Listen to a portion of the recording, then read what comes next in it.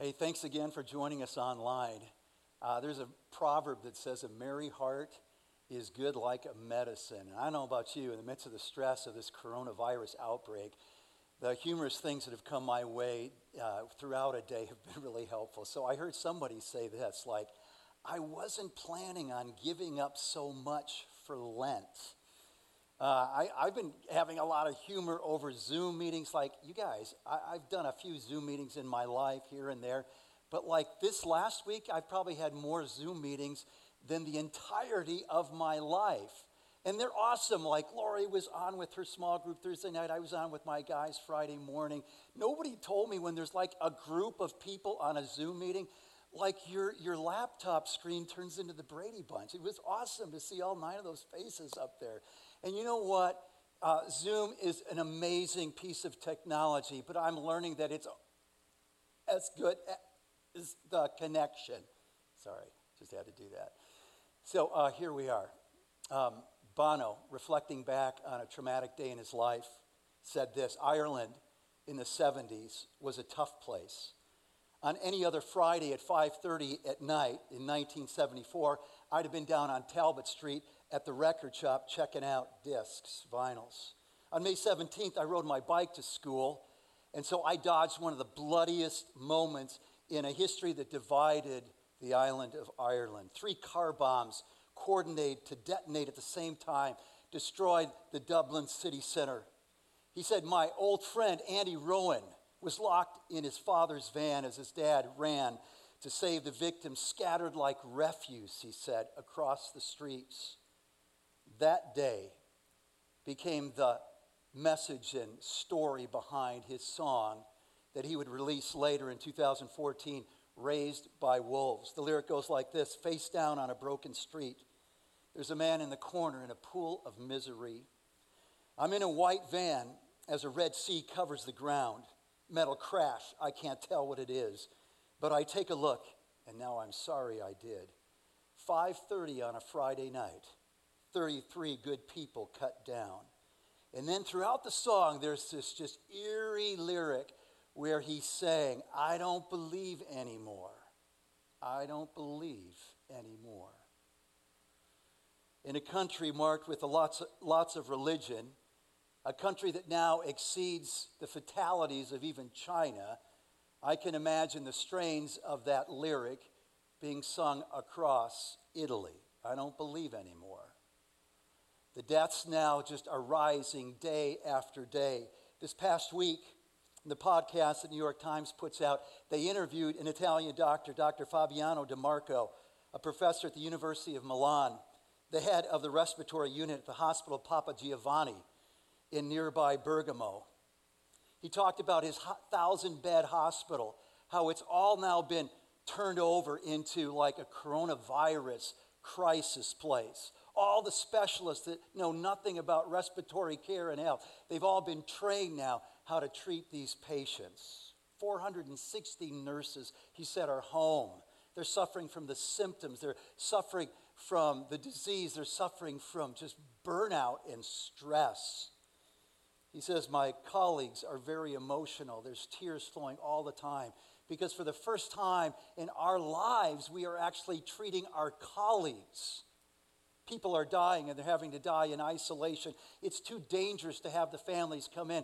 And the sad truth is we don't have enough equipment to protect them and to protect us. So oftentimes, the family doesn't even know that their loved one has died. Just a little over a week ago, in one day, he says 20 patients died. And we're forced with this awful decision of having to determine who lives, the 85-year-old, does he get a bed in the ICU, or the 45-year-old? And the selection process is now based on the probability of survival. This past week, a doctor, Italian doctor, 57, dies in isolation. For when he was treating the patients just days ago, he did not have the necessary gloves to protect them. And now he's gone. And so the stress is mounting all around us, within us. And we can only imagine what it's like for those of you on the front lines. And again, our prayers are with you. But there's nothing like pain and suffering to raise a huge question mark. Why?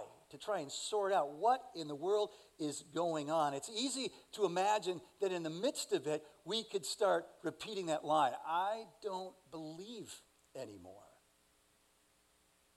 There's nothing like human suffering to etch that question mark, to carve it in the depths of our hearts. And it's good to know that this question, why, is a question that the writers of the Bible asked, even Jesus himself. In Psalm 10, verse 1, O Lord, why do you stand so far away? Why do you hide when I'm in trouble? Or in Psalm 44, 23, awake, why are you sleeping, O Lord? Rouse yourself. Do not reject us forever. Jesus repeats the words of Psalm 22 on the cross when he says, my God, why do you forsake me? And so this is what the argument looks like when it comes to this dilemma. It looks like this. If God is always good, he'd destroy evil, right? If God is all powerful, he could destroy evil. Evil and suffering is all around. Therefore, God is not good, at least not all powerful.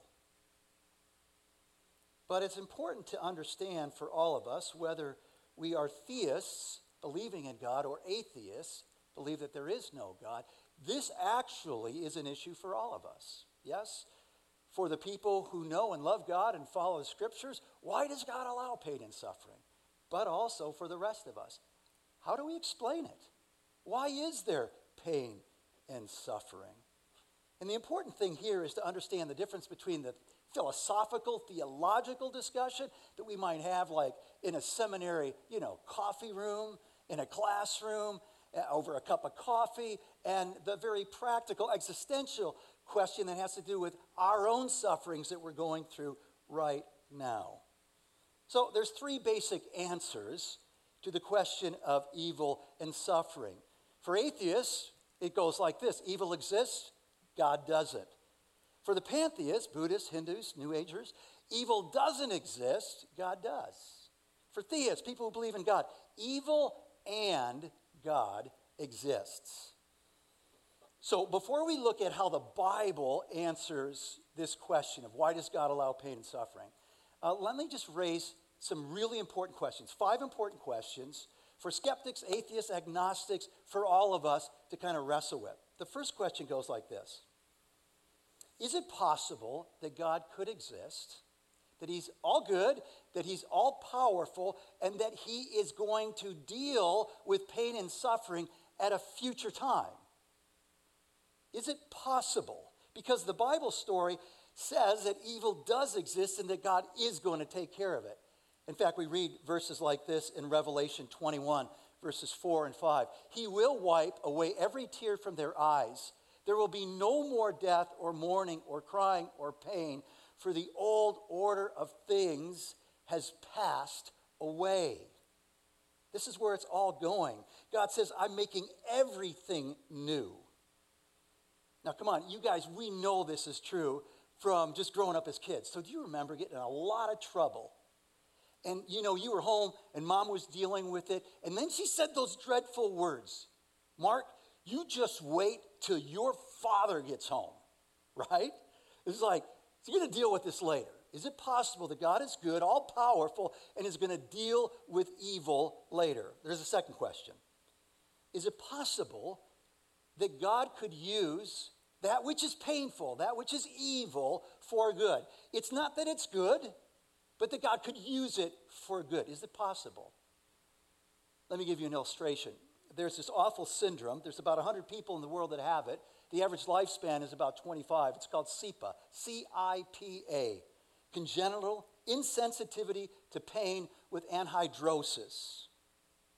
The victim, like little Gabby Gingrich from Minnesota, doesn't feel any pain.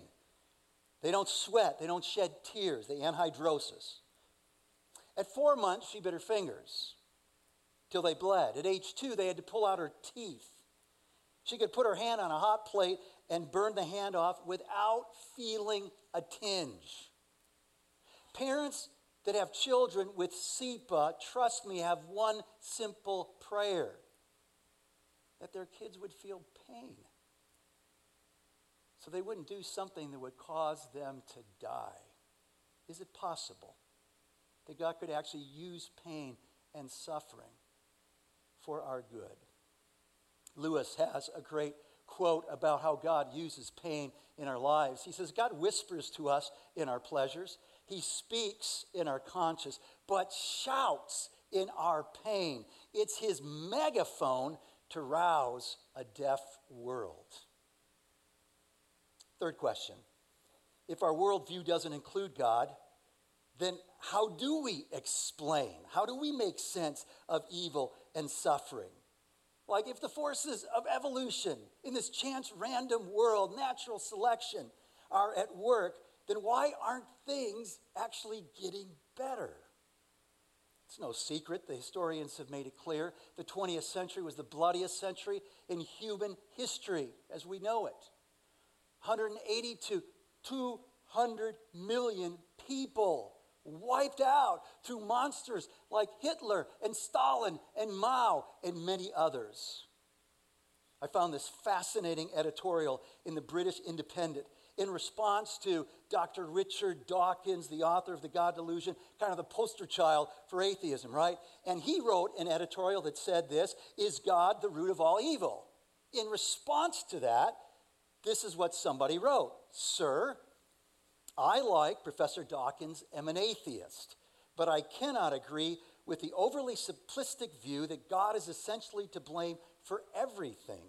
I've come to the view that most of the evils of the 20th century were the product of the age of enlightenment, and the notion that by applying rational principles, humanity could be perfected. This belief spawned the twin truths of fascism and communism. To assert, as Dawkins appears to do, that Hitler's problem was his Christianity is a fact that has apparently escaped all serious historians. He is also noticeably silent on the mass murders carried out under both Stalin and Mao. I accept that historically much evil can be laid at the door of religion. But I also find that I have to regretfully accept the unprecedented slaughter of the 20th century is one of the end products of the rational atheism that I adhere to. This is a possibility that Professor Dawkins appears to be unwilling to accept. How do you make sense of it in your worldview, with or without God? There's a fourth question. Is it possible that the very question and dilemma of pain and suffering and evil may in fact point to the possibility of a God? C.S. Lewis, the author of Mere Christianity, Lewis said suffering was far more problematic as an atheist than as a Christian. He said the fact that he decried injustice in the world begged how he knew what was just, how he knew what was good and what was evil. And then the kicker question for all of us, as we long for God to intervene, as we long for God to end all pain and suffering, is this question. Have we ever done or left undone something that's caused somebody else pain and suffering? Peter Kreeft is a professor of philosophy, taught at Boston College, and on his office door he had this cartoon of two turtles, one saying to the other, I'd like to ask God why he allows poverty, famine, and injustice when he could do something about it. The other turtle turns to him and says, I'm afraid God might ask me the same question. Go back to Nazi Germany and the war trials after that. There's a guy named Karl Adolf Eichmann, the head of Gestapo, Department of Jewish Affairs, the final solution, the one that kept the trains running to the death camps where millions and millions of Jews were gassed and brutally murdered. It was a Holocaust survivor who was exposed to this question. His name was Yehiel Denur. He was a witness during the trial of Adolf Eichmann. Denur entered the courtroom and stared at the man behind the bulletproof glass. And the man who had presided over all this slaughter, this monster. And as he came in and as he gazed at Eichmann, something happened. It's captured right here in this photograph. He collapsed. This is the moment right here. He said, I didn't collapse because I was overcome with anger. He goes on to describe this. He says, I was afraid about myself. I saw that I am capable to do this. I am exactly like he. In other words, he saw himself like, this guy looks like his neighbor. It looks like one of his relatives. And then he says, Eichmann is in all of us. In all of us. So, how does the Bible answer this question? All right, we're going to take a little walk, you guys. So join me. Cameras, I think you're going to follow me. We're going to go over here to these three panels. So a couple years ago, we were studying in the book of Genesis, and I asked our daughter, Claire, I said, Claire, could you paint kind of depicting the three movements of the book of Genesis, which really are the three major movements of the whole storyline of the Bible? And the story of Genesis is one of creation. And then it's one of decreation, or the rebellion against man, and how sin and the curse enters into humanity. And then there's this story of redemption that leads to final restoration, what we just read of a new heaven on earth. And so we start with this beautiful panel here of creation. And we're reminded that the storyline of the Bible opens God creating everything out of the chaos into this beautiful order.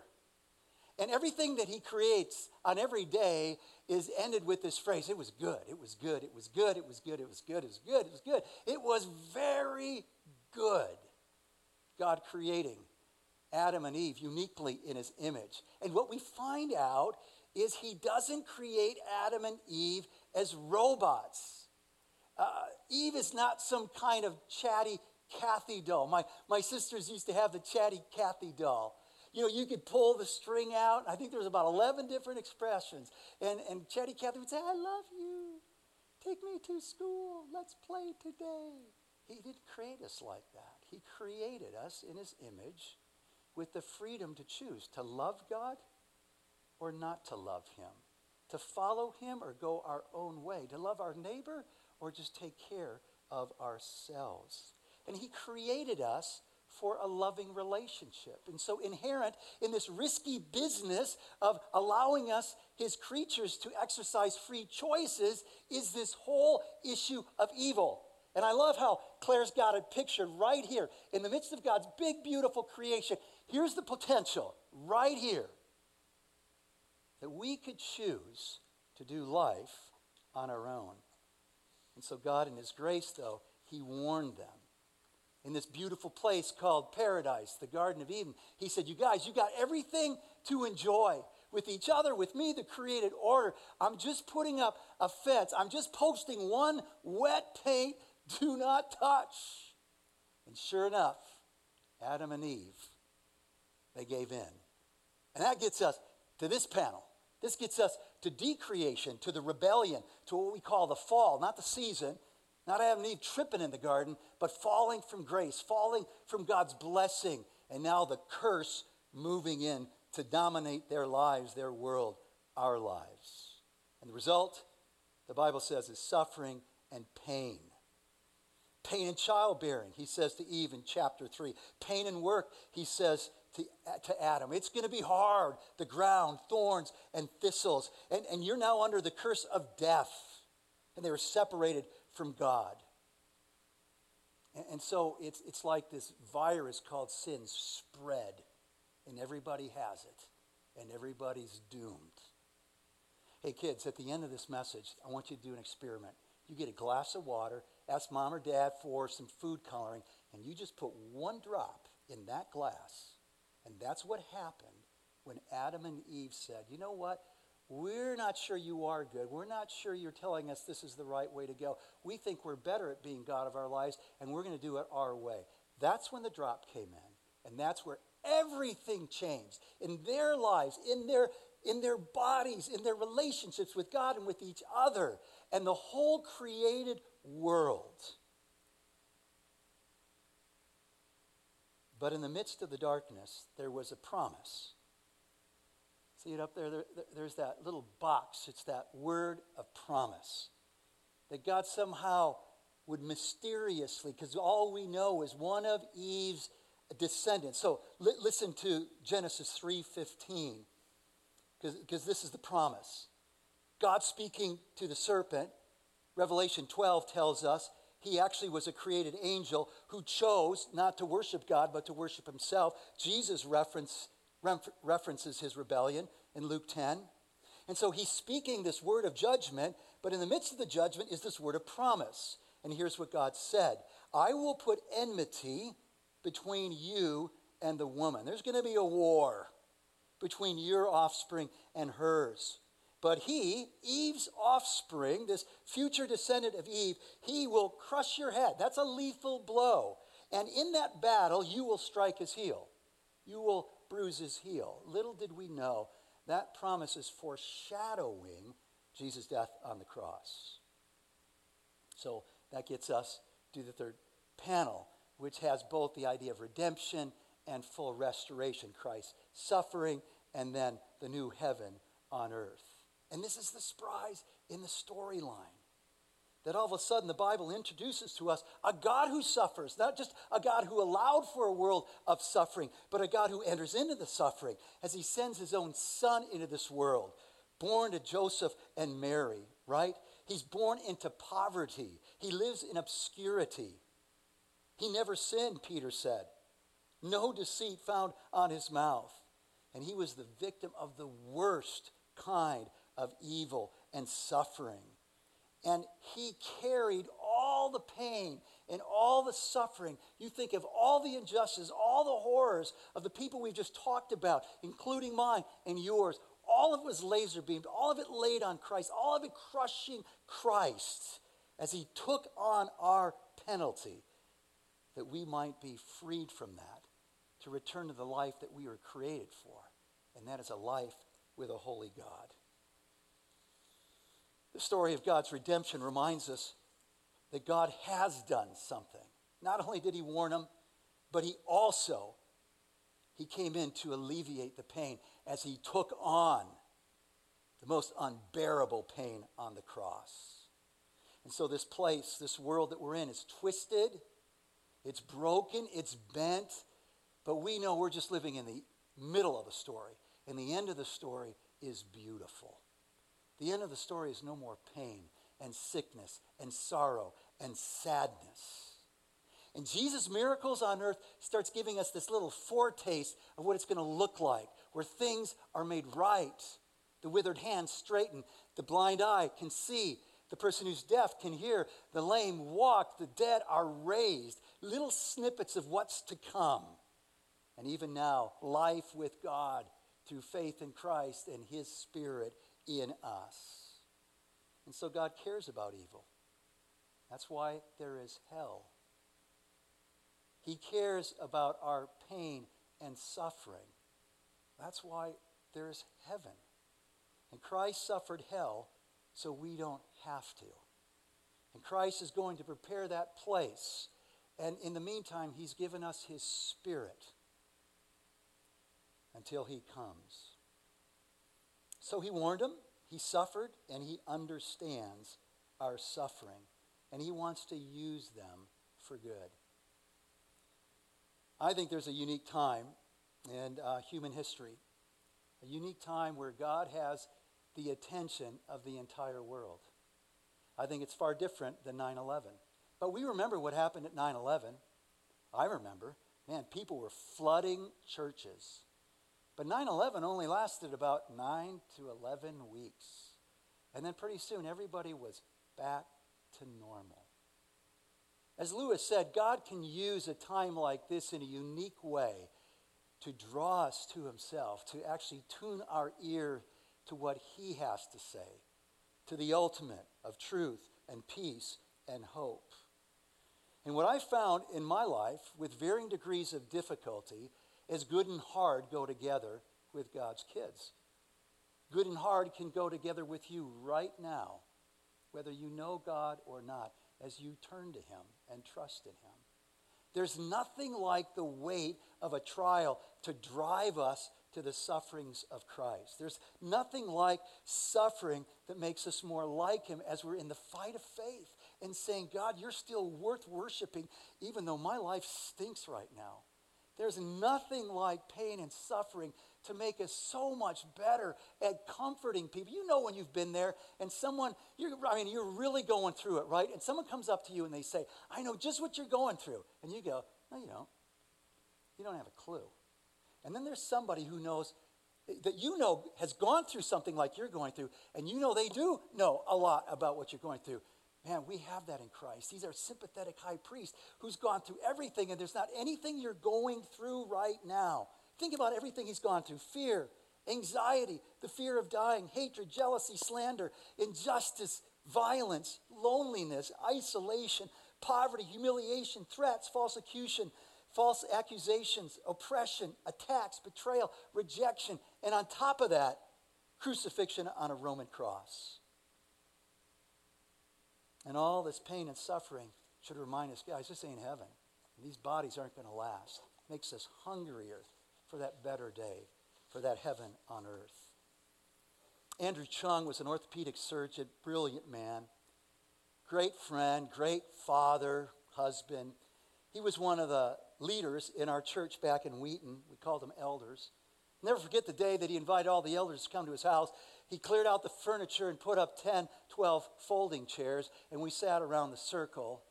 And I knew where this was going, but not everybody did. And he told us that he'd just been diagnosed with pancreatic cancer. So if you know anything about pancreatic cancer, walk through that dark valley with somebody, you know it is awful. It's like, that's not the cancer you want to get. You're going to die within 2 years, and it is going to be excruciatingly painful. I'll never forget visiting him in palliative care up on the 4th floor of the hospital and seeing his family huddled around. And from time to time, he would sit up and then try and stand up because the pain was so unbearable. And he'd be leaning into his kids who'd be rubbing his back as he just audibly groaned from the pain. He wrote us an email. This is what it said, excerpts of it. God visited me last Thursday night while I was in bed. I'd not been able to sleep that night and remember getting up to use the bathroom around 3. I did not see a vision, or I did not feel the flutter of angel wings, or even hear a still small voice. But I had sweet communion with God, like a child with his father. I remembered words from him flooding my soul. The words did not enter my ears, but I felt like my mouth was wide open and I was like eating them up. In the last few weeks that I'd been in pain, I'd ask God over and over, why are you allowing me to suffer this pain? It's of no benefit to you. It's of no benefit to me. This is so meaningless. Why, God? Why, God? But that night, he wrote, he came and explained to me why. He knows the pain I was going through, but he wants me to experience this pain so I can understand more fully the pain that his dear son endured. I've been a Christian for a long time. I've accepted God's gift of his son on the cross for my sins. But I've never fully understood why Jesus had to endure the agony, the pain of the cross. That night, I understood why. Enduring the pain and suffering was part of the price he paid for us. Having this pain from pancreatic cancer reminds me of the awfulness of sin and its consequences, and allows me to appreciate more fully what it cost God to redeem me. During the visit, he did not indicate to me if he was going to heal me. It did not occur to me to ask him. At the time, it didn't seem to be important. There's nothing like pain and suffering to raise the question mark, to carve and etch it deep in our hearts. Why? But this message is all about when that happens, may you move from the question mark to the cross. And remember the God who was willing to send his own son to suffer. Remember Jesus, who suffered for you and me to one day put away all suffering. Remember his Spirit, the Holy Spirit, who comforts us in all our sorrows. Let's pray. Lord Jesus, you say to each of us today, as you said 2,000 years ago, come unto me, all you who are weary, worn out. I'll give you rest. You say in your word, cast your care, your worries on me, because I care about you.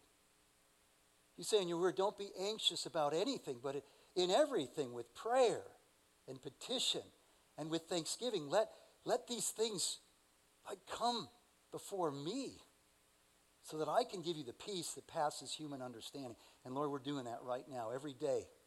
Our fears, our worries, we're throwing them to you, Lord, that you might give us this peace that passes human understanding. Grant faith, strengthen faith. Lord, help us to embrace mystery for the things that we can't tie down as we acknowledge that you alone are God. The secret things belong to you. As we walk with you, Lord, may we point others to you, our great shepherd, our refuge and strength in a time of trouble. In Christ's name we pray. Amen. Hey guys, before we go and you get on with whatever you're getting on with, just a reminder that you can check out our online bulletin. As Ryan mentioned before, there's a Connect card. Send us your prayer requests. Man, we want to be praying, all of us. And we're doing extra hard work of just staying connected as we find ourselves isolated from each other. If you're in the habit of giving here, you can continue to give online or start doing that. We appreciate that. Look for the resource page that'll connect you to all kinds of things. Resources for your family, for kids, for students. We're coming out with a new daily devotional. It starts this week, Monday. Ryan's got a great devotional on Psalm 1. We got a scripture reading plan that takes us through Psalms and Proverbs every month. You can find that online as well. And then next week, you guys, we're going to do communion. We're going to do it from our homes here, there, everywhere. And so be ready to bring some juice and some bread as we remember Christ's death, his sufferings in the midst of our suffering, to give us hope. Have a great day.